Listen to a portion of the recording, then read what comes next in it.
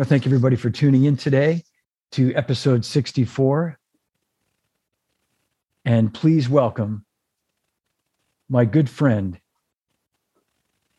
the great Bob Henrit, coming to you live from England.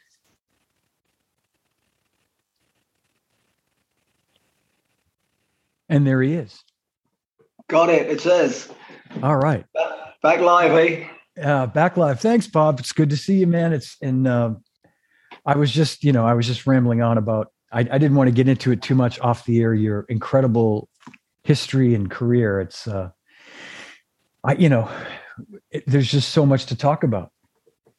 Can we, Bob, can I ask you this? Can we make any sort of mention of what we did yesterday? The school? Yeah. Oh, sure. Yeah. Okay. Yeah.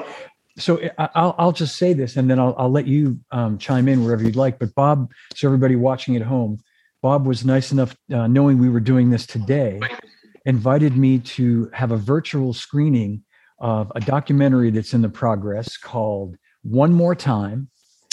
And Bob is featured heavily in it, as is Clem Catini and Brian Bennett in The Way of Drummers. And I saw Ralph Salmons in a couple of the shots. Yeah. And Ralph is something else. He sure is. Yeah, he is. He played by with a little help from my friends, and he read it. I mean, it was astonishing. It was just, when I saw him doing it, I thought, oh gosh, this guy can really play. And he's a good guy too, of course. He's as all drummers are. I've yet to meet one that isn't. You're absolutely right. And speaking of good guys, you're definitely at the top of the list of good guys. I've known you, I'd say, better part of 30 years. Yeah. And when I'd come over to London for the Zildjian get-togethers, and I always look forward to talking with you, because I feel like every time I'd see you, there'd be, just in passing, you'd mention something, there'd be a story, there'd just be a little anecdote of, I remember the time Keith Moon and I were doing this or something. And so it's you have a fascinating history, and I'm so glad you're here today. Thank you. Well, I've kept awake as much as I could. A lot of guys in bands and a lot of road crew get on the bus and go to sleep. Well, I don't do that. I look out of the window and I want to see what's out there. And, I've done massive tours of America, more than probably most American drummers have. And I've really enjoyed it. And, where it's John, I'm sure you know this, where there's a horizon at the front, a horizon at the back, one at the left and one at the right. And if you're going through Wyoming, I'm sorry, Wyoming, but there's not a great deal to see. And so I was always interested in seeing what was there. I imagined myself in North by Northwest, Cary Grant. I imagined that was me. And the most successful musicians are the ones who don't mind being on the road. The least successful musicians are the ones that do mind being on the road. So I love it. And I've kept looking out for years and years and years. I haven't seen a UFO yet, but I've only been looking for 60 years. So, there's plenty of time for that. But I haven't seen a UFO. But I must say, I do go to Grand Central if ever I'm in New York, and I stand under the clock and I imagine I'm going somewhere. And I guess I'm blessed with a wanderlust. I spoke to Cozy Powell about it, and Cozy said, you know what, if you didn't like being on the bus or being on the road, then you were definitely in the wrong industry. You should find something else to do. And I have always dug it. It's something that I love to do. And of course, you wouldn't know this, but I've been writing about it for years. And so there's a book coming. I've probably gone out of order, John, but grab me if you want. But one of the books is called On the Road Again. Of course, inevitably one had to be, and that's about the Kinks. It's about Don McLean. It's about Argent. It's about Adam Faith. It's everybody I've been with.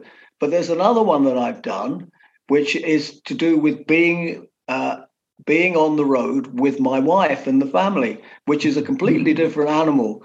And so I've done that and kept all the notes. And that book's going to be called Have You Come Far? And there's a reason for this. You wouldn't know, and I'm not sure whether I'm going to end up in the Tower of London. But when the Queen meets you in Windsor High Street, she will say, "Have you gone far?" And whereupon, by the time you've realised the Queen's speaking to you, that you're about to say, "Well, I only live around the corner, ma'am." But she has moved on to the next guy, and guess what she's saying? "Have you come far?" And I just think it's such a wonderful title for a book. So that's what it is. And yeah. Anyway, so I have a wanderlust. Man, well, so let's start. Let's go back a little ways. By my estimation, you started playing professionally probably before you were 18, but 1962. That's when you joined the Roulettes. That was your sort of first big band, so to speak. Yeah, his first proper professional type band, and we would do 3 gigs a day sometimes: a TV in the morning, and a radio in the afternoon, and a gig in the evening. And this went on for 5 years. And I mean, it was hard work, but it wasn't hard work because I was doing what I wanted to do. You know, I did what I was meant to be doing. So I really enjoyed it. We in those days, you would go. I spoke to Pacey about this. We would go to Germany and we do 9 45-minute spots a night. Now I'll say that again: 9 45-minute spots a night, which is a bit like being down the mines, only harder, in my opinion. Yeah. So most bands in those days had 3 45-minute spots that they could just do. So we had to do those 3 times. Well, those 3 spots included a drum solo. So in the 9 45-minute spots, I do 3 drum solos and really, really enjoy it. And you know what? Drummers will get this, I hope. I learned where the offbeat goes. You know, and it actually doesn't, you know, it doesn't have to be on 2 and 4. I'm not suggesting that you move it that far, but, you know, there are places around the pocket, as we know, that are very, very necessary. So I learned all that in Germany, in German clubs. And we had we would start off with Dimples, and everybody knows there's a 2/4, sort of 2/4, quasi 2/4, da da da da da da da, sort of 2/4. And so we'd start off with that, and then we would I would play do do da do through the 2/4, and everybody would join in, and eventually we'd go to 12/8, or we'd go to 5/4, we go to whatever, and 45 minutes later, we'd drag it back to 2/4, and it would be over. And that was where we learned things. You know, hold your head up's rhythm came from there. So we found out. I mean, the thing is that 9 45-minute spots it's got to take 9 hours to do it, and you know, that's afternoon till late, and you had to keep going until the last punter had left. So it could be 1 o'clock in the morning, and when we first went there, we thought all these wonderful looking women were there to see us. You know, they'd be draped along the bar. And we thought, all these women, it's fabulous. And of course, they weren't there to see us at all. They were women of negotiable affection, they called them. And so we'd be looking across at, and they thinking, well, they're not moving much when we do anything. So we realized that they were there for the men. But it was somebody to play to. That's fantastic. And that was probably around the time. I mean, you know, there's been so much talk about the Beatles as of late with Get Back, and you know, they were in Germany in the early 60s as well, kind of honing their skills, as it were. Was it around that time, the early night, like 61, 60, or 62, 63, something like that? Yeah, I went to Germany first with Unit 4+2, if you remember them, Concrete and Clay. Yeah. And I have to say, God knows what we were doing there, but we were getting our act together, really, and we had a lot of fun. And that was the very beginning of doing long stints of music. But none of us thought it was bad. We actually thought it was good. And Cozy didn't think it was bad, and Pacey didn't think it was bad. That's what we did, you know. And David Essex, who was a drummer in those days, he didn't think it was bad either. Wow. So we did what we did, and life went on. And before we knew where we were making records, of course. So we'd come back, we'd make a record, or songs would be written while we were there. I mean, we actually did do those long stints with Argent, and the next thing we knew, we were in America. So we left. We were playing mostly in. Where the heck were we? Let's say we were in Berlin anyway, and we would find. And eventually, the next thing we knew, we were in America, and we're going all over America with bands. We were with CBS, and bands would they would put bands together. So the sort of bands that they would we toured with Mahavishnu at a time when nobody wanted to, because they were all scared to, and we all thought, well, let's have a bash, let's see how this goes. So that was when Billy and I first became, I was going to say friendly. I mean, he would sit, he was a photographer at the time, and Billy would sit in the blinking audience taking photographs of my drum solo. Now, just imagine that. It was ridiculous. And I said later on, I said, Billy, do you know how difficult it is to play a drum solo in front of you? He said, but I was being a cameraman. I said, not to me, you weren't. I can't even imagine it. I cannot. I think I'd pass out if I saw Billy Cobham in the audience taking pictures of me. Yeah. So jumping back a little bit earlier in this, so I was curious to know when having seen the film yesterday, and I'm hopeful that everybody else can see it soon. I know there's still some things left for you guys to work out, but it was really enjoyable. But having seen the film yesterday, when did the sort of London session scene start to sort of pick up and get its momentum? Like what year or around when?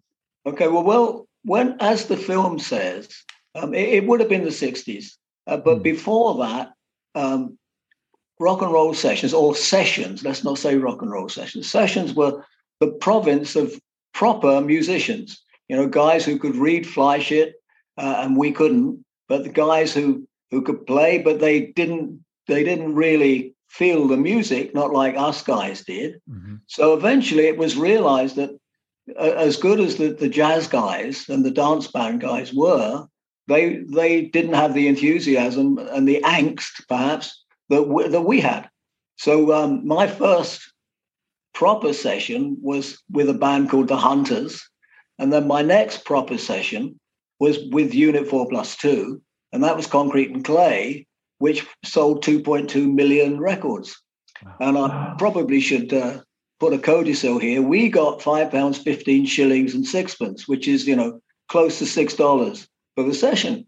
And that's what we did. So that hasn't really, the film doesn't really portray that well enough for me, but we didn't care, and the interesting thing is, John, if somebody had said to us, would you like a piece of the action? Not that anybody said that then, but would you like a piece of the action or would you like cash? Most of us would have said, well, we'll take the cash, because there were so many records that you played on that didn't make it.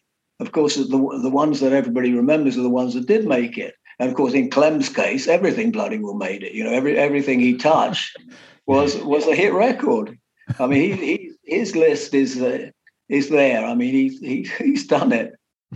And Brian too. It's a shame Brian wasn't there, but yesterday. But Brian Brian wrote Summer Holiday. The Cliff Richard thing, and which is a good thing to say the least. I'm sure. Yeah, I know. I thought Cliff was really good in the film. I thought he was magnanimous. He was everything. Fantastic, yeah. And for people watching at home, Jimmy Page is interviewed in it, and yeah, he was cool. Yeah, hang on, I'll do something here, John. Hold it. Let's get rid of that one. Get rid of that one. Get rid of that one. Is there anybody there? Oh, there you are. Yeah. Yes. Just so people know. I mean, and you were part of that same group of guys, session players from that time before Jimmy, of course, even before the Yardbirds, probably, right? I mean, it was way before Led Zeppelin, but Jimmy was a session player. You guys were session players, and well, we were also in bands, though. That's probably the key to it, John. That we were in bands as well. I know that a lot of guys in Nashville want to get away at the weekend so they can woodshed and play the stuff that they want to play, and let their hair down. And so, but they're not supposed to be doing that, are they? They're all supposed to be sitting in bed waiting for the call. Hey, we need an overdub or whatever. Yeah. So it was a splendid time, and we enjoyed ourselves immensely. For me, playing live was extremely important. I wanted to get out there and rock, which is what we all did. Whereas, of course, the guys, the jazz guys who had come to rock and roll that way, they didn't want to rock like we wanted to rock, and there's only one way to rock, and that's live, really, to make it happen. So that's what we did. Yeah. I want to just read a comment from Michael Welch, who said he saw Argent in 72 with Mahavishnu in Orlando, Florida. Both bands were great. So so almost 50 years ago. Yeah. Does he remember what happened? I wonder. Well, Billy Cobham fell asleep in his bedroom, in his room, and didn't turn up for the gig. Did you have to? I'm not quite sure what happened after that, but he didn't make the gig. Oh my God! But if you remember, that was Billy Cobham there. I'll see what he says. I'll see if he comments on that. Okay. Wow, that's too funny. Wow. I thought you were going to say that you then had to go up and do the set with Mahavishnu, and I would have No. I would have had a crack. But I mean, the thing is that certainly with Argent, we were doing 5/4 and 9/4 and 9/8. You name it. If we could push the envelope, we did. Yeah. So the envelope was a lot wider than before we started. So we were into those odd time signatures, and they were great fun. There was my drum solo was in 5/4, which was also an interesting thing to do. Wow. Well, and just to jump back a second too, when we were talking about the film, when Bob was talking about Clem, we're talking about Clem Cattini, of course, and we're talking about Brian Bennett, and also kind of going back to the sort of session players of that period. There was also Ronnie Verrell. Oh yeah, who was active at that time as well, right? In those days. And Ronnie was a proper jazz drummer. Yeah. Okay. And if you like, perhaps a proper dance band drummer. And we would find ourselves on the same television programs when I was with Adam Faith, and he looked at what I was doing and he said, "How are you doing that?" I said, "What? I'm just playing." He said, "No, you're not. You're doing it differently." So whatever I was doing, I had a traditional grip where all of a sudden guys like Bobby Elliott didn't have. And I don't know if Bobby was the first one to have a matched grip, but he was certainly, that was his thing. And so Ronnie said, "Will you come round and show me what you're doing?"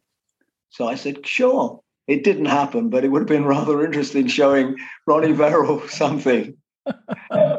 Yeah, no, I know he was fantastic. Yeah, he was. And Michael Welch is mentioning Bobby Graham, who of course prolific player as well, and Bobby Elliott, of course, from the Hollies, great drummer. Yeah. Well, there's I have a story if you're interested about Bobby Graham. Yeah, Bobby was around the corner from me. Everybody seems to be around the corner from me when I was growing up, and Bobby Graham played it. Well, it doesn't matter who he played with, but he was a really, really schooled player, and we knocked around together. And I got a phone call from an American voice that I didn't know, and the guy said, "Can you do a session on Friday at IBC?" I said, "Yeah, what time?" He said, 10 o'clock start, usual. I said, "Okay." So I didn't know who it was with, but that came out of the film. You never knew who the heck you're going to be playing with, But anyway, so I didn't know who it was with. And I made the mistake of being too honest. Now, I've always been too honest, but this was the biggest shot in the foot ever. And I said to Adam Faith, we were doing a weekend variety in Wimbledon, and I said, I've got a session on Friday, but no problem with the gig. He said, you can't do a session in case you're late. I said, it's just across London. We're talking about 4 miles. I'm not going to be late. He said, well, you can't do it. He said, I'm forbidding you. So cut to the chase. I didn't do it. Cut to the chase. It was You Really Got Me. So I didn't do it. And I've often wondered how I would, because it goes da da da da da da da da da ah. And that sets up everything. That single beat, single downbeat sets it off. And I've often wondered, if I'd have been on that session, would I have played what Bobby Graham played? Or would I have tried to be, or would I have done flats in Dagenham or something else? But in the end, I didn't get to do it. But so that was the first one I didn't do. You got to play it years later with the Kinks. Oh, I did, yeah. And it was, I played it last week at the Kinks convention. Fantastic! Wow. It still goes on. But that's a great story. Yeah, that the one that got away, so to speak. Yeah, that it. I think most drummers have got that story in them. I mean, I don't know if you. I didn't join Genesis because that was for reasons of contract. But we were doing a gig in Guildford, and I looked across and I thought, that looks like Phil Collins. It is Phil. I'll talk to him after the show. And I went to talk to him, and he said, do you want to be in Genesis? I said, why? What's happening? He said, well, Peter's leaving the band. He said, I'm going to sing, and I want you to come and play drums as well. So as it happens, I couldn't do it because of contract sort of difficulties. So I didn't do it, which was another one that got away.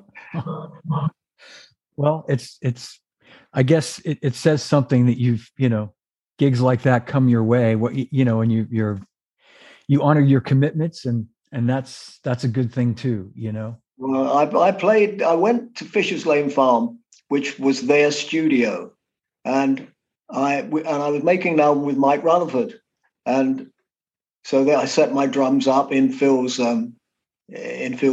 drum booth, and I sounded like Something in the Air Tonight.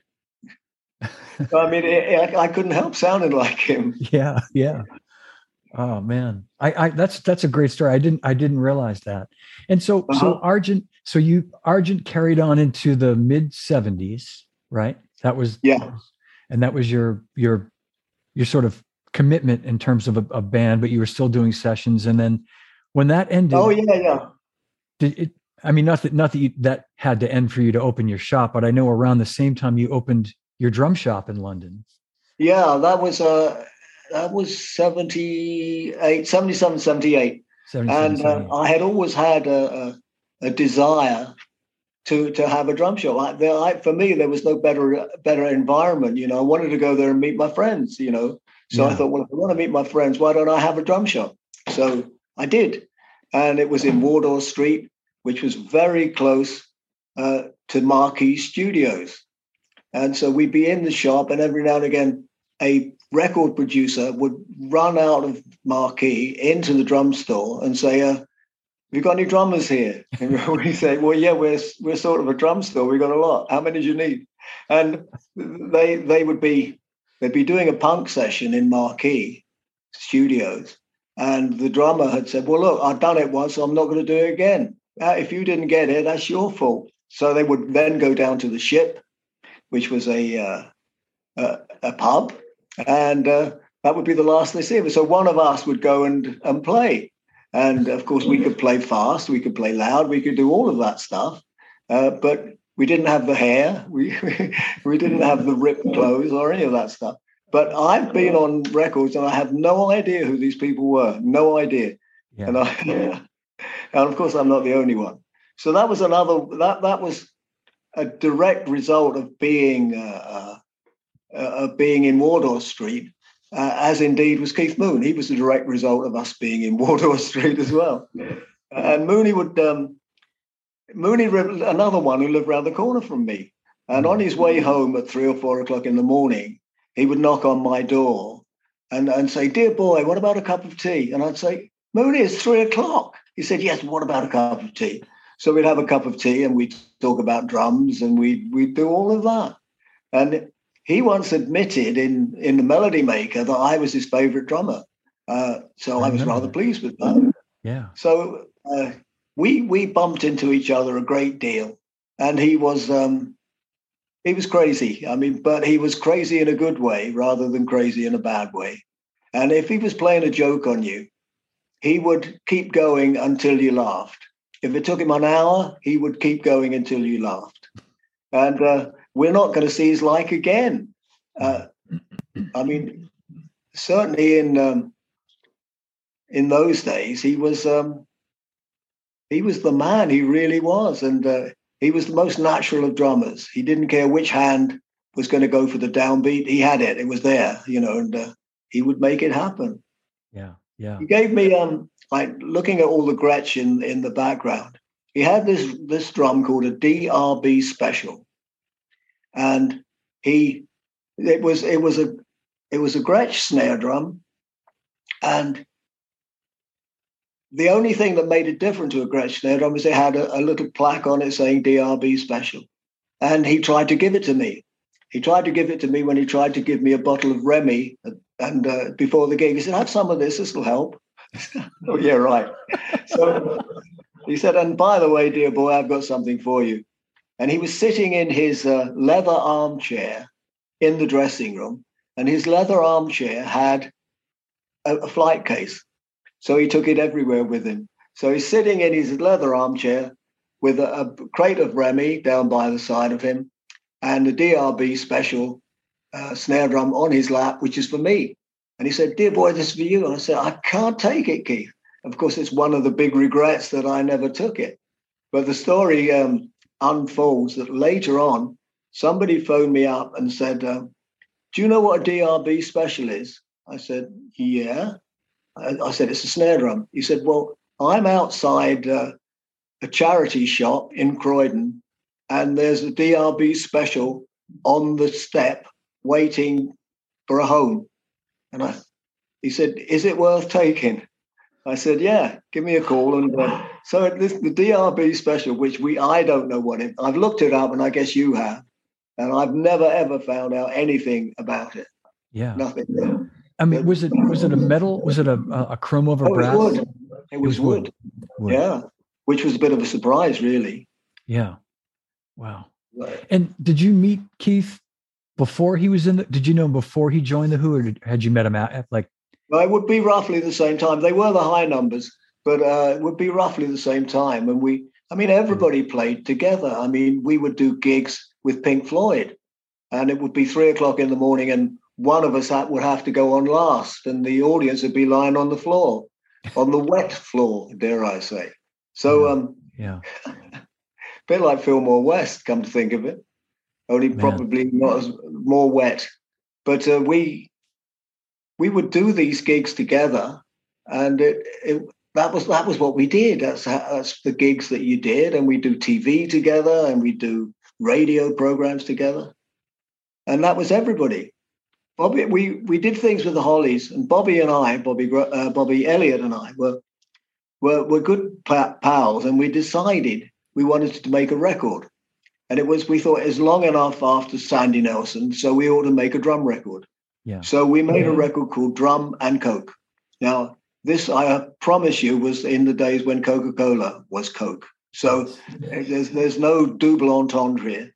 And so we made the A side, and the B side was Why Won't They Let Us Drummers Sing? And so he and I were singing, Why Won't They Let Us Drummers Sing? It seems to me it really is a waste. Why won't they let us drummers sing? It seems to me they've really got no taste. And so it went on from there. There isn't anyway. So we made a singing record. It never came out, which is a great shame. And I spoke to him about it. You know, he's got a book out. It's called It Ain't Heavy. The book is called. And I discovered, now this will probably open people's eyes, he worked down the mines, down the coal mines. And I assumed that he sort of had the same sort of upbringing as me, but he was a blinking coal miner. Wow. And then, of course, he went on to be the Hollies drummer. And certainly everybody I've ever spoken to in America was always enamored with him. Certainly Max Weinberg was. And I mean, all of these guys had a huge effect. The film you saw yesterday, those guys didn't realize how big the effect they'd had on American drummers. And what we were doing, as I probably said yesterday, was we'd learn a song without having any idea of the sticking or how it was meant to go, and we would learn it. And we would send it back to America, and America would love it because it was these guys with funny hair. And it was a time when they assumed that everybody came from Liverpool.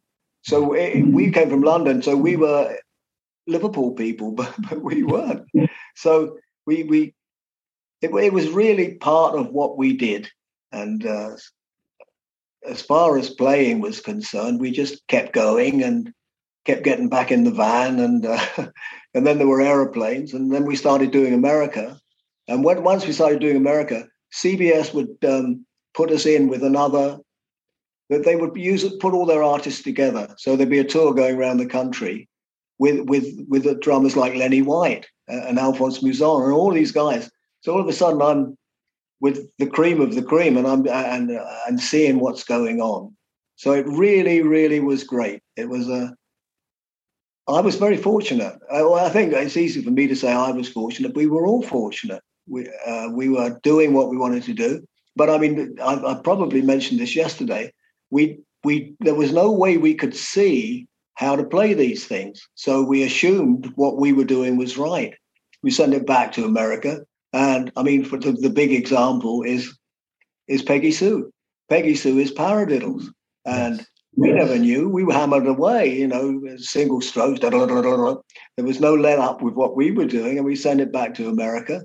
And they loved it for whatever reason. And it wasn't until I played with the Crickets in 1962, or maybe, 62, that I realized it was a paradiddle.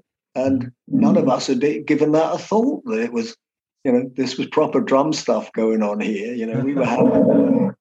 The other one is Knock on Wood, which I don't know if you know it. Well, of course you know it, but it's got a downbeat bass drum, bomb, ba ba. That's all it does, and then da da da da. I mean, there's nothing happening. So once we got hold of it, we went ba ba bit it on bomb ba ba da ba da do da da ra bo bo bo bo bo bom. I mean, it was another blinking opus by the time we got hold of it, and everybody played it like that. Yeah. It was such a great time, it had to be, for you to be around at that time, and be part of that scene. That's all I can say. I mean, the music, that's the music that speaks to me most, that came out during that time. And it had to have been just a. I think the interesting thing is, John, that music is made for a time. So the music that we've been talking about so far was made for a period in time, and we loved it. Now, modern music is not made for us. It's made for kids in their period in time. Mm-hmm. And I mean, that might sound like sour grapes, but it's not meant to. Every I guess music always has its own hole that it goes into and then moves on. And I mean, it's not that we couldn't play jazz. We just didn't want to play it. We wanted to play boom, cha, boom, boom. And we wanted to play rock and roll things. And we wanted to play with Elvis, which never happened. Well, yeah. He left. I know he's left the building. Yeah, he left the building, and he left, a little earlier than we all hoped he would. So. Yeah. But I have to tell you, our friend Dave Maddox is watching, and he. All right, hello, Dave. Hello from me too, Dave. And he mentioned that Argent opened up for Fairport once. Oh yeah, we did. Yeah, no, we did. And I was going to mention Dave in the list of session players that I'm guessing he might have come a little after. He's a little bit younger than you, so maybe I think Dave Yeah, arrived in the I mean, 70s. it would have been, yeah, the 70s. Yeah, that Yeah, certainly. Argent was 69. So up until then, we were doing. I mean, Dave had a completely different route upwards. I think he started out in a dance band, and he was, if he did it, he was really good at it. yeah, yeah. Hello, Dave. He's a fine drummer, that Dave Maddox. Absolutely, and he can Yeah. play anything. Yes, yes. I hate him. I've always hated him. Never liked him.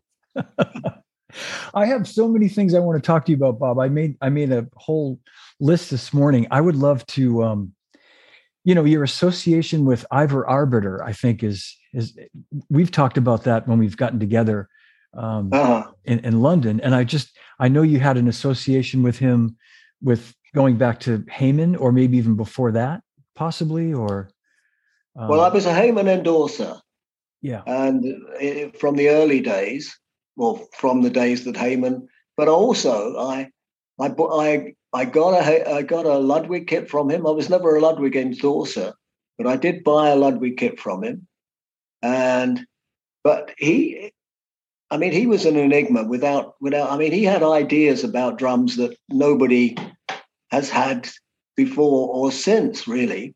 Yeah. I mean, he wanted to reinvent the wheel. There's no doubt about it, and certainly the set that I was involved in, or the concept that I was involved in, the AT thing, the advanced tuning system. I thought that was absolutely sublime, and I thought that was going to rule the world. I thought, why would drummers want to use 10 screws to make something in tune when they can use one? Mm-hmm. And of course, the idea of hitting the top head and tuning the bottom head until you got the right decay, that was fantastic, I thought.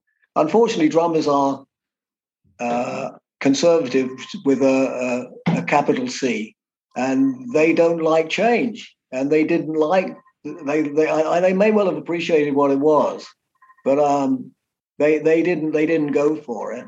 But as it happens, flats, which was the next development of the single screw tuning, that that did rather well, because it was I, like every other drummer listening, and didn't want to keep carrying a bloody drum kit, and so here was an alternative drum kit that went in a bag. It's fabulous. Yeah, let's have some of that. And so that's where it all began, and that was successful. That was successful, yeah. And you were a big part of the research and development, the R&D for that. Yeah, yeah. Consultant. No, it was hugely enjoyable. Yeah. It's yeah. I wish I never got to meet Ivor Arbiter, but he had like you say, he was an enigma. He had a fascinating career, and well, there's a book coming out. If you hold your breath, there's a book coming out called Crash Bang Wallop, and there's a whole section on Ivor, and it's about all the drums we ever had and all the drummers in Britain from the war onwards. And so I guess I'm trying to goodbye. I guess I'm trying to write the story, really.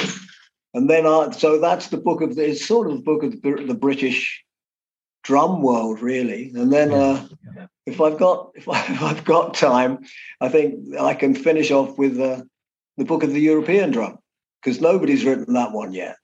No, and that will be complicated. You've got Czechoslovakian drum kits, you've got, all of that, and a lot of Italian stuff that nobody knows about, and the French stuff. I mean, I was amazed to discover that the Speedfire from Trixon wasn't the first with a squashed bass drum. There was another French drum kit before that, and I didn't know. And I was doing some research, and I discovered a photograph of it, which was made by Capel. And anyway, there's a lot to. I don't want the story to be lost of any of the things that I've done, or and the whole drum situation where we actually we went through and we changed things, and then we changed it back again. And well, I had this discussion a couple of weeks ago with after we saw the Get Back film with some.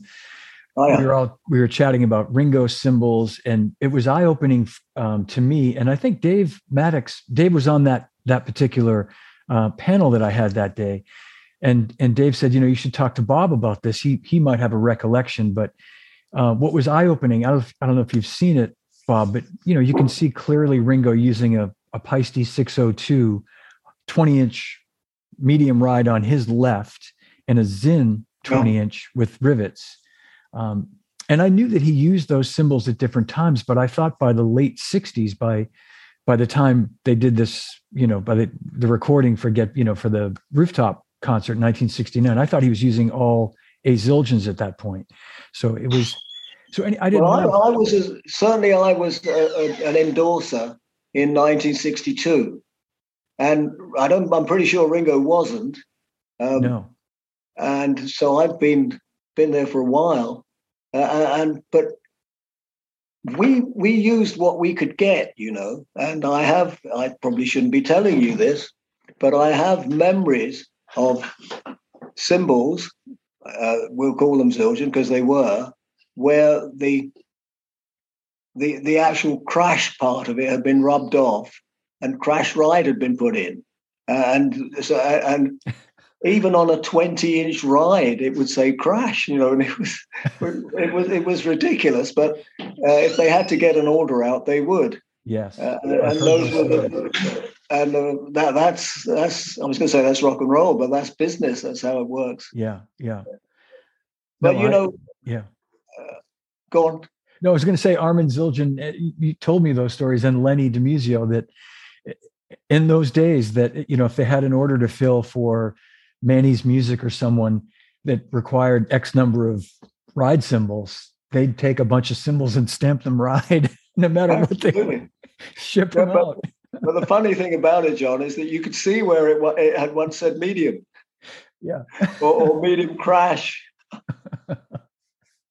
I remember getting the first Zildjians I got. I was so excited. I had K's at the beginning, and when I became a Zildjian endorser, my K's were confiscated and I was issued with a bunch of A's.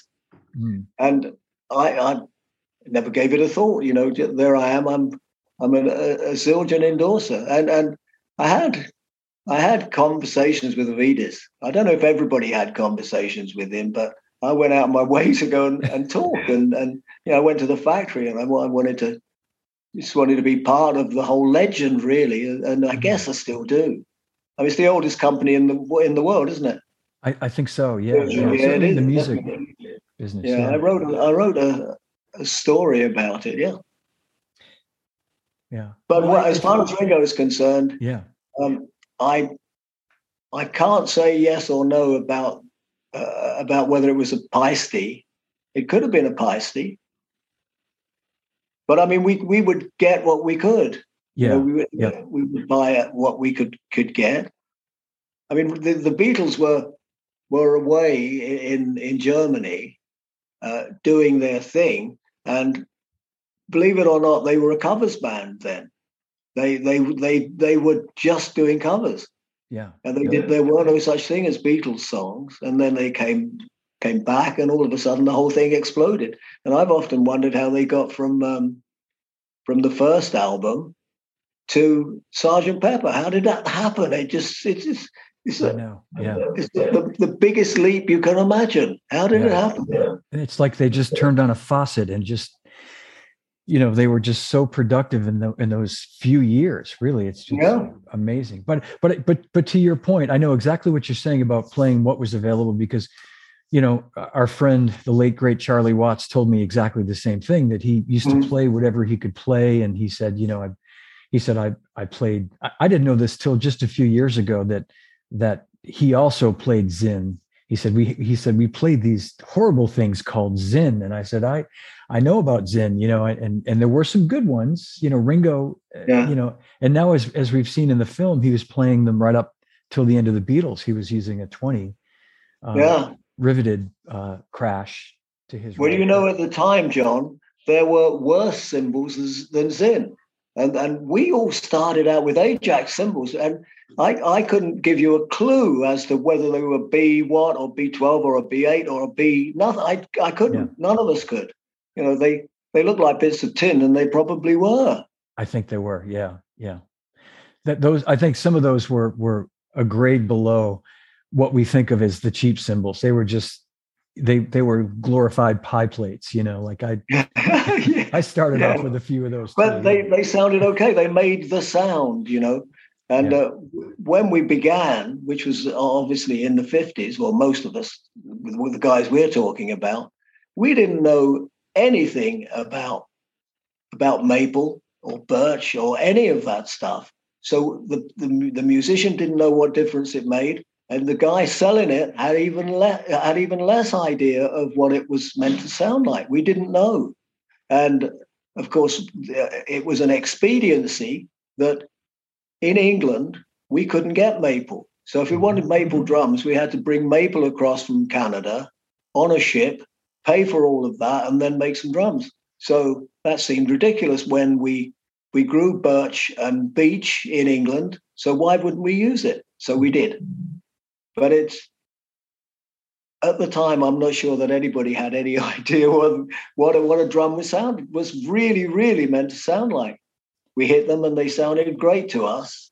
And if they sounded okay to everybody else, that was good too. That's an excellent point, Bob. I think I've heard you say that in other interviews too, but I think that's important for people watching this to hear that the drums that came from England at that time, Premier and other brands as well, but Premier being the biggest from that time, right? They used birch and beech shells because that was the wood you had, and they sounded damn good. Great sounding drums. Absolutely. Yeah, well, it wasn't until years later that we realized where the sound of a drum came from. And if you hold your hands up, hold both hands up, that's it. I mean, it's ridiculous, but it's true. Yeah. Well, our friend Dave Maddox likes to say it's the archer, not the arrow. And yeah. So, and he's watching right now. He just said, yeah. Happy Christmas, Dave. Yeah, happy Christmas, Dave. No, that's a very good point. Well, I mentioned Ivor Arbiter because I know he was importing Paiste cymbals in the 60s, and I know that he had a big influence on the market there, being who he was, that he was a big part of getting those cymbals into the hands of people of like yourself of that level, the pros and whatnot. So but you were a Zildjian guy. Yeah, you go back, like you say, to the early 60s with Zildjian. So yeah, I've often wondered, John, whether anybody else has lasted as long as me with Zildjian. I don't think so. You had to start. I mean, I started at 17. You had to start early, and you had to survive. So if you were going to get to 70 odd, you had to make sure you woke up every day. Yeah, I think the only person I think that could be in contention is Roy Haynes. God bless him, who's still with us, But But really, they're. I mean, coming on 60 years for you. That's a long time. It is, yeah. Yeah, that's amazing. And I was going to ask you. You mentioned these books that you have in the works, but your book Banging On that came out in 2013, I think. Yeah. Mm-hmm. Yep. So a lot of these stories you were telling are probably in that book too, right? A lot of these things you've been. Yes. I mean, I didn't think I could do 2 autobiographies, but I seem to have done. I mean, the thing is, there's a lot going on. Well, there's been a lot going on for me, and all I have to do is remember it while the going is good. But what I'm quite concerned that there's a lot of Chinese whispers going on. I don't know if you know how that works. Somebody tells one guy who tells another guy, and by the time it arrives back to the first guy, it's completely different. And there's a lot of that going on. And I just like to make sure that certainly with my partner, we've we've gone out of our way to really, really check into these things and not make anything up. But this is Nigel, who's hugely helpful in writing books. It took me years to work out that if somebody helped you, it could be a lot quicker. Yeah. No, I think that's great that you want to make sure, you're fact checking and making sure everything is right. And I knowing you the way I know you, I would imagine that's the only way you do things, is making sure that it's accurate and all that. And it's always, I feel like we're just kind of scraping the surface too, because there's just so much that you've been a part of, in 60 years and the scene there, between, like you say, the session scene, bands, developing drum products. And then before we went on the air, I'd forgotten this. We talked about this again years ago in London when we were together, but I'd forgotten you were a big part of Simmons and the SDX sound library. And that's amazing. That's like another, completely different turn. Well, the thing is, John, it's right place and right time. I mean, there's definitely, and putting yourself out. But I invented the foot pedal for the Remo Rototom. And Remo looked at it and he said, "This turns it into a musical instrument." I said, "Oh, I'm pleased to hear you say that, Remo. Thanks a lot." And he really liked it, and it was part of his offering. I also invented, I don't know if you know this, but because it was a Zildjian product, it was a cymbal key that went on top of the cymbal stand. So it was a cymbal topper, but it was a drum key. Oh, yeah.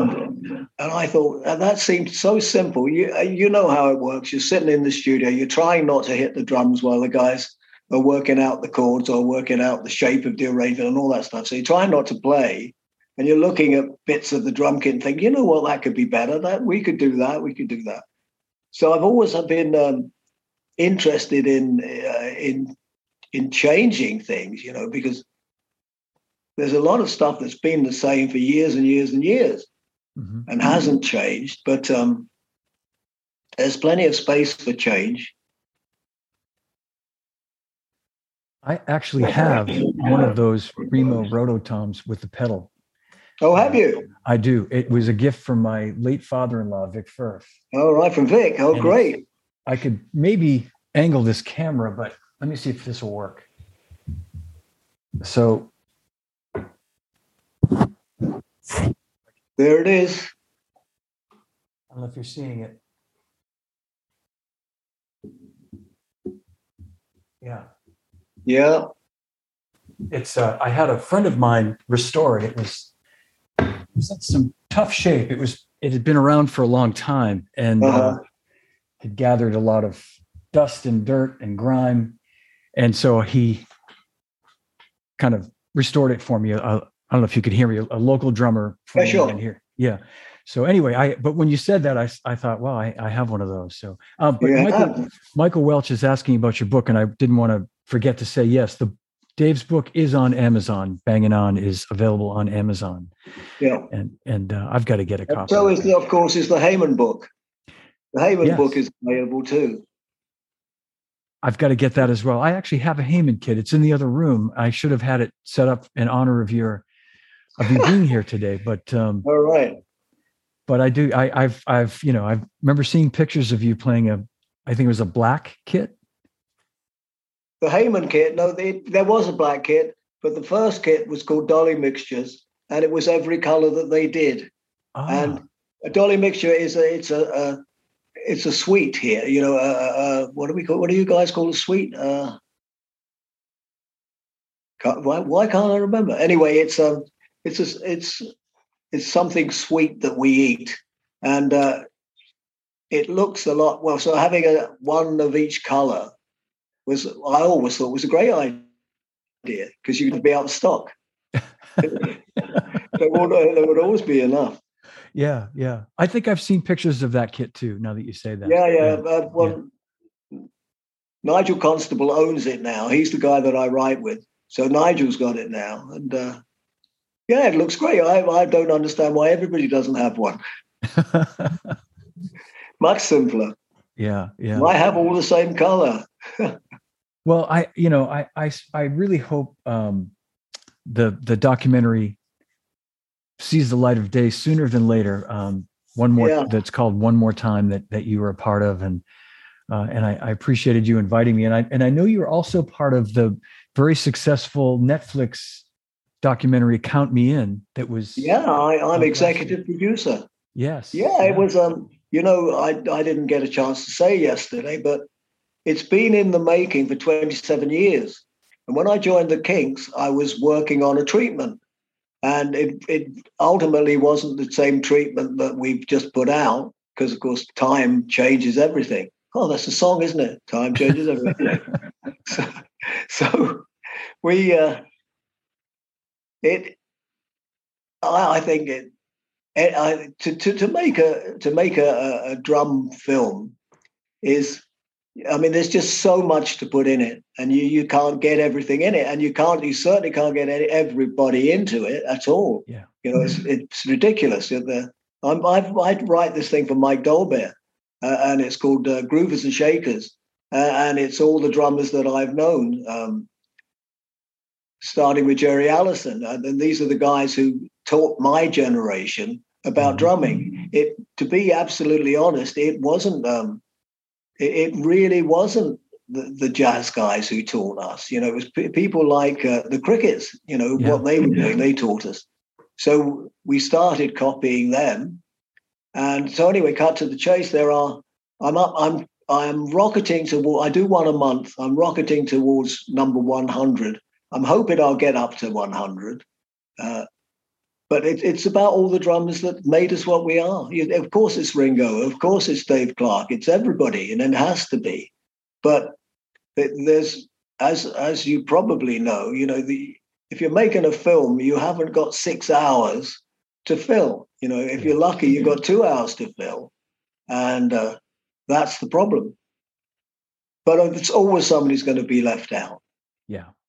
But there's nothing you can do about that. I mean, in the end, you have to leave yourself out, because you can't tell the story. You know, the story probably can't be told any other way.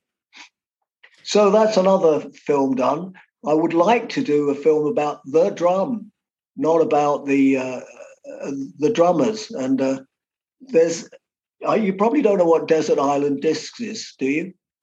Yeah. Well, you know, those of you who don't, it's a program on British radio that's been going for 50 years. And it's about, if you were marooned on a desert island with what records would you take with you? And what 10 records would you take with you? And so we moved it along to, if we were marooned on a desert island, what 10 snare drums would we take with us? So it's become known as Desert Island Snare Drum. Yeah. And it's very interesting because, I mean, I don't know what your absolute favorite is, John. I'm guessing it's got a G in the title, in the name of it. But for me, it's an L. It's for you. It's what? An L. An L. Yeah. A good old 400 Superphonic. No. Black Beauty. No. Keep going. Jazz Fest. Nope. It's metal. It's metal. Just a good old brass. It's anybody out there?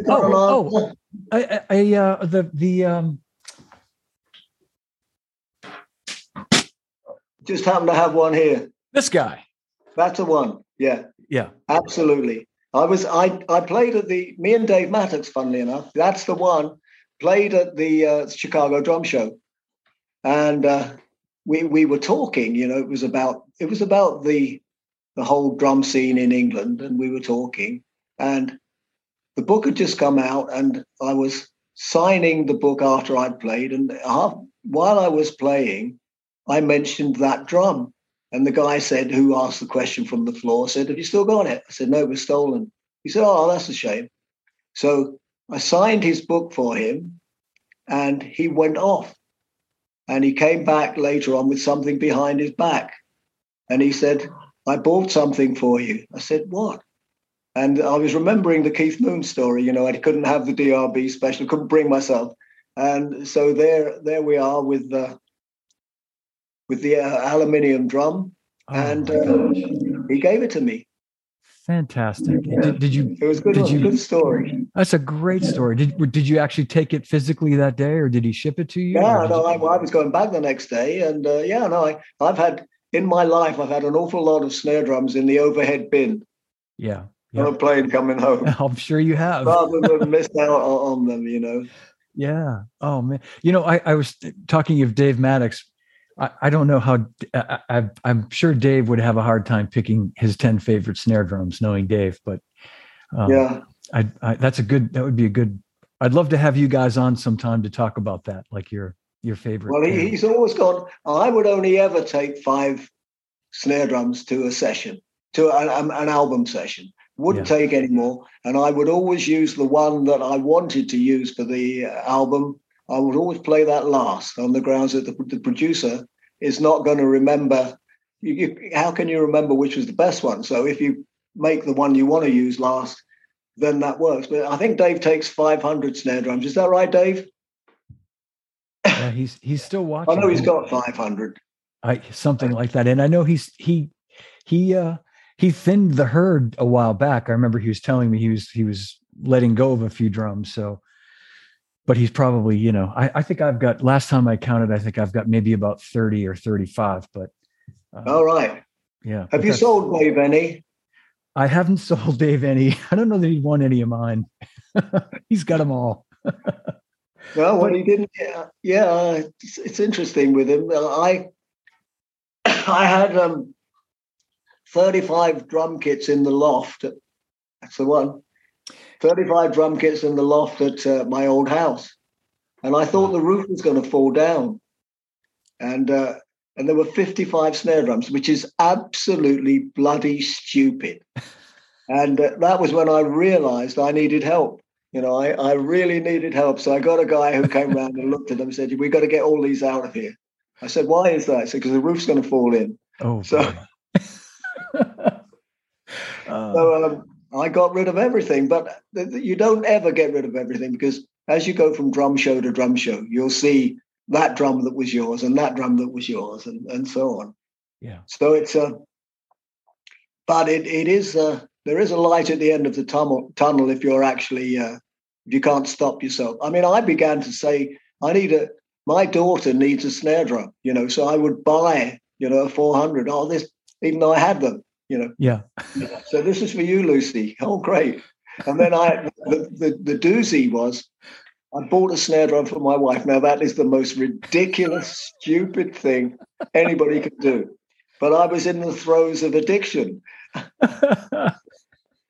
Well, I have to tell you a similar story. My son, I had two of as you say, the G word, two Gretsch chrome over brass, the classic Gretsch metal snare drums. I had two of those.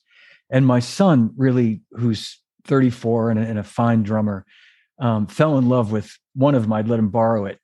And he said, "Dad, when you want this back, just tell me, but I'm really enjoying using it." And I said, "Yeah." And I said, "No, what?" I said, "Why don't you keep it?" I said, "I have another one, I have another one." And no. And I said, "No, Johnny, keep it. So he kept it. And then I went out and bought another one because I wanted to have two. So I know what you're saying. But the point is, all 400s don't sound the same. All Gretsch snare drums don't sound the same. I mean, they just don't. They don't. Now, that's my excuse. That has been my excuse for 40 years. Yeah. And I would agree with that too. Some are easier to work with than others. Some involve a little bit more, especially Gretsch. They need a little bit more, tender, loving care to get them to really sound good. And yeah. Well, you know what, John? When we had Drum Store, a guy came in with a Gretsch snare drum to sell, and I turned it over and looked inside, and he had scraped all the silver off it. And so I struggled to see if there was any difference, and I couldn't tell any difference. But I thought it was an interesting thing to do. Yeah. I know the mystery of what that silver is, the sealer, whether it's to hide it, if it's to seal the shell or if it's to hide any imperfections, or it's just, All the voodoo. I wood. don't. Yeah. Yeah. Yeah. Yeah. Interesting stuff. Yeah. That's too funny. But but to your point, Bob, this is such a great drum. And Yeah. I don't use it a lot, but when I do, I'm reminded of how great it is. Yeah. Yeah. It's one of those things where I've taken this. We go to the Martha's Vineyard in the summer, and I take a drum set down there, and sometimes I'll do gigs, and I'll bring this drum because I feel like it works for anything I might have to Yeah. do. And not that I'm doing anything more than rock, but it's just a good all around. The Acrolite works for rockabilly. I mean, it's as if it were made for rockabilly. It just makes the noise that you want. Yeah. Probably shouldn't have said noise, but the sound that you want. Yeah. Boy, we'll have to do another one where we just talk about snare drum. Okay. Yeah. Good. Well, if you like, I'll send you the Desert Island snare drum piece, and you can work it out from there. Please but there's do, an awful lot of drums out there, and you're buying a lot of them, it would appear. I am completely clean now. I am not buying any more bloody drums. I'm not buying any more bloody cymbals. I'm not buying. Good man. I tend to be looking for vintage cymbals too. It's you're right though. It's a crazy. I go through phases where I don't know. I'm restless. I'm itchy. I hear something and I think, like hearing Ringo. I went on the hunt for, looking for Zins and old Paiste 602s, and I've got to just knock it off because it is the archer, not the arrow. So, as our friend says, in most cases.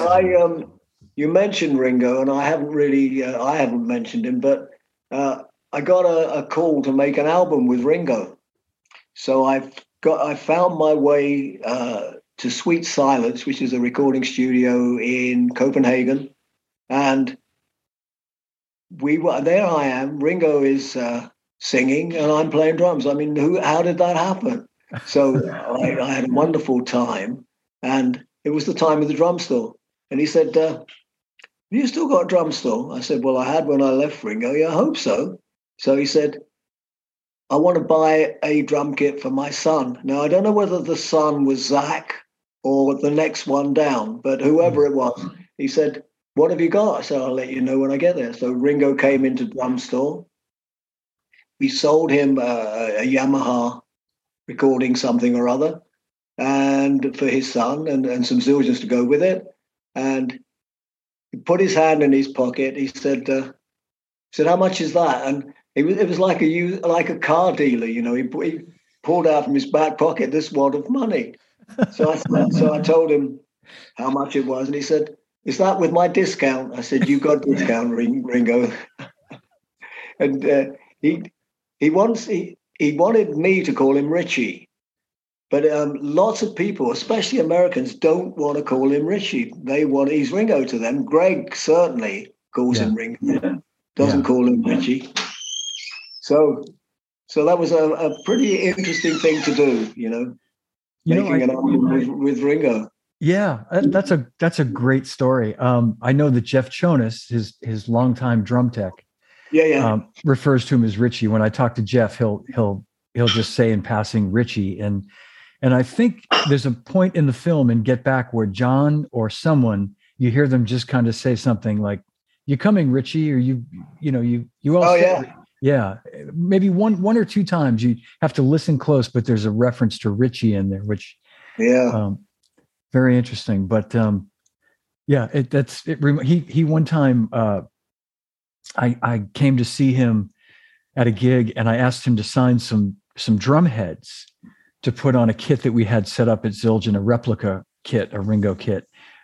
Many people think it's his actual kit. It looks that much like it. It's, same mid 60s Ludwig, Black Oyster Pearl. And he had originally said he wasn't going to sign, no more signing anything, but he, as a favor, he did sign these drum heads. And he turned to me and he said, "Now, am I going to have to call my lawyer about this or something?" He's with that little look, so I could imagine him saying to you, "Is that with my discount?" Well, yeah, we want to. He's a very interesting guy, very interesting, and he's well, they all were very, very interesting chaps, and of course they were ruling the world, you know. Yeah, without a doubt. I mean, and we're still all these years later feeling. I think we're feeling the effects and in the business side of it, and in music, and people that are inspired to play. There's still a residual effect. He turned everybody. I mean, he changed things for Ludwig. That is for absolutely certain, you know. And he changed things. And if you couldn't get a Ludwig, you got something else. I mean, that was ridiculous. You know, if you wanted a Ludwig, you'd wait until you could get one. But in the Beatles era, you would take a drum kit, whatever one was available. Right. So you get a Rogers, or you get a Gretsch, or you'd get whatever you wanted, or whatever you could get, of course. And it was, I guess, it was the same with cymbals, which we touched on with the Stamp. You're absolutely right. Yeah, I mean, I think it really benefited Zildjian, but it benefited all those companies, as you say, and even companies like Krut that were, you know, I think if a kid and his dad went into, you know, your drum shop, they basically, you know, he wanted to leave with a drum kit, whether it was a Ludwig or a, you know, Japanese kit and a set of cheap cymbals. He just wanted to have a drum kit to play. Well, the interesting thing is, John, it was always more money than they could afford. So and it was always a Saturday they came in with their kids, and you wanted to help them. You really, really wanted to help them, and you wanted to get them on the road as drummers. And so that's how. I mean, the other thing this is a Paiste story. People would come in about 5 o'clock on a Saturday afternoon, and they would say, "How much are your Paiste Sound Edge?" And we would say how much they were, say 140 quid. And they would then say, "Well, we could get them round the corner for 130. And so we would then have to make a calculation. They couldn't, by the way. They were 140 everywhere. Yeah. So we had to make a calculation about whether or not we would lose 10 quid on the deal or not make the 10 quid that we needed to make. But people learn. The other thing they learned was they'd come in and they'd say, "You know that black kit in the window?" You say, "Yeah." They say, "Have you got it in white?" And we would say, "Well, no, we've got it in black." "Oh, I've got to have white." And this was the bargaining, you know. They wanted to get it was the wrong color as far as they were concerned. But they didn't want it in the color they were pretending they wanted it in. Oh, I'd never heard that one. That's a good strategy. Yeah. Yeah. Since you only have it in black, by the way. Sorry? It doesn't work. It doesn't work in New York. No, it doesn't. I'm sure it doesn't. Yeah. I wasn't managed, but I went into one of the drum shops very early on, and the guy said, "Can I help you?" I said, "Well, I'm just looking." And the guy said, "There's no just looking."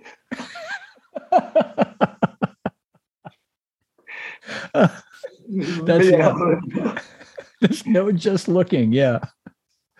Oh, I worked. I'll just tell you a quick story. I worked at a shop in Boston. You might remember this. You might have had an occasion to go in there. It was called EU Wurlitzer Music. Yeah, it was up by Berkeley in those days. I worked there from 79 to 84 in the drum shop, and before my time, but I feel like it was not much before my time. Sometime in the 70s, as the story goes, there was there's a man named Ed Cooper that worked in the drum. He worked everywhere, but he worked in the drum department for a while. Worked at the front counter, where they sold all the guitar strings and saxophone reeds and, you know, all the accessories. And so he was working the front counter one busy Saturday. And as the legend goes, Aretha Franklin walks in, and the counter's, 10 people deep. There's, people just waiting to buy strings, picks, whatever. And she then supposedly said, excuse me, I'm Aretha Franklin. I've been waiting here 10 minutes. My limousine is double parked outside. I'd like some service. And this guy, Ed Cooper, said, "Hey, lady, I don't give a shit if you're Benjamin Franklin. You're going to have to wait like everybody else." What a great story. He was. We should put all those stories together, John. Yeah. Oh yeah, Stop he was. laughing anyway. Well, your story when I was a kid, I remember going in there when I was like 16 or 17, and him waiting on me in the drum department and scaring the hell out of me because I'd say I'm just looking at that Gretsch set or something, and he'd say, I'd say, can I try it, or can I try the drum set? And he'd say, you got any money? And I'd say, well, no. And he'll come back when you got money, you know? So those are the things you remember. There was a guy called Scotty, wasn't there? Oh, that's right. Remember He him? worked. Yeah, I knew Scotty. God bless him. He worked there, and then he worked over at Jack's Drum Shop for many years. He was at Jack's, yeah. He came into drum store, and Oh, I didn't know him, but I was really pleased, who he was. yeah. I don't even think I'd met him, but from then on, every time I went I would go to see Scotty. I don't remember buying anything. I used to buy. I was more likely to be in a mum and pop Mhm. music shop looking for a bargain. Yeah. That somebody had forgotten about or missed. Because when we first went there in '70, there really wasn't the whole vintage drum market going on. People Right. wanted new and shiny. They didn't want old and battered, even whatever it was. They wanted new and shiny. Isn't that something? I know. And now, I don't know about you, but when I go into any music store, the first place I go is the old and battered section. If I go into pro Yeah, drum, yeah, I'll ask the guys yeah. like, what do you have that's old and vintage? But yeah, I I haven't know. looked. But Bob, this has been fantastic, and I so appreciate your time today. It's been a great conversation, as I knew it would, and I just want to thank you and remind everybody that you can pick up Bob's book on Amazon, Banging On. Have a look for his upcoming books. The Heyman book is out there too, as you say. Name is already available. Yeah. Yep, that's available, and hopefully one more time will be out soon, and we'll Yeah. have updates on that. Uh, And I just, again, thanks again for doing this. We could go on all day, and we'll definitely do another one of these too. we'd probably need a beer if we were going on all day. I'm in for that. Yeah. All right. We'll do Okay, that well, next time. John, it's been a pleasure. Thanks for having me. Thank you, Bob. Thank you so much. Well, Cool. See you, man.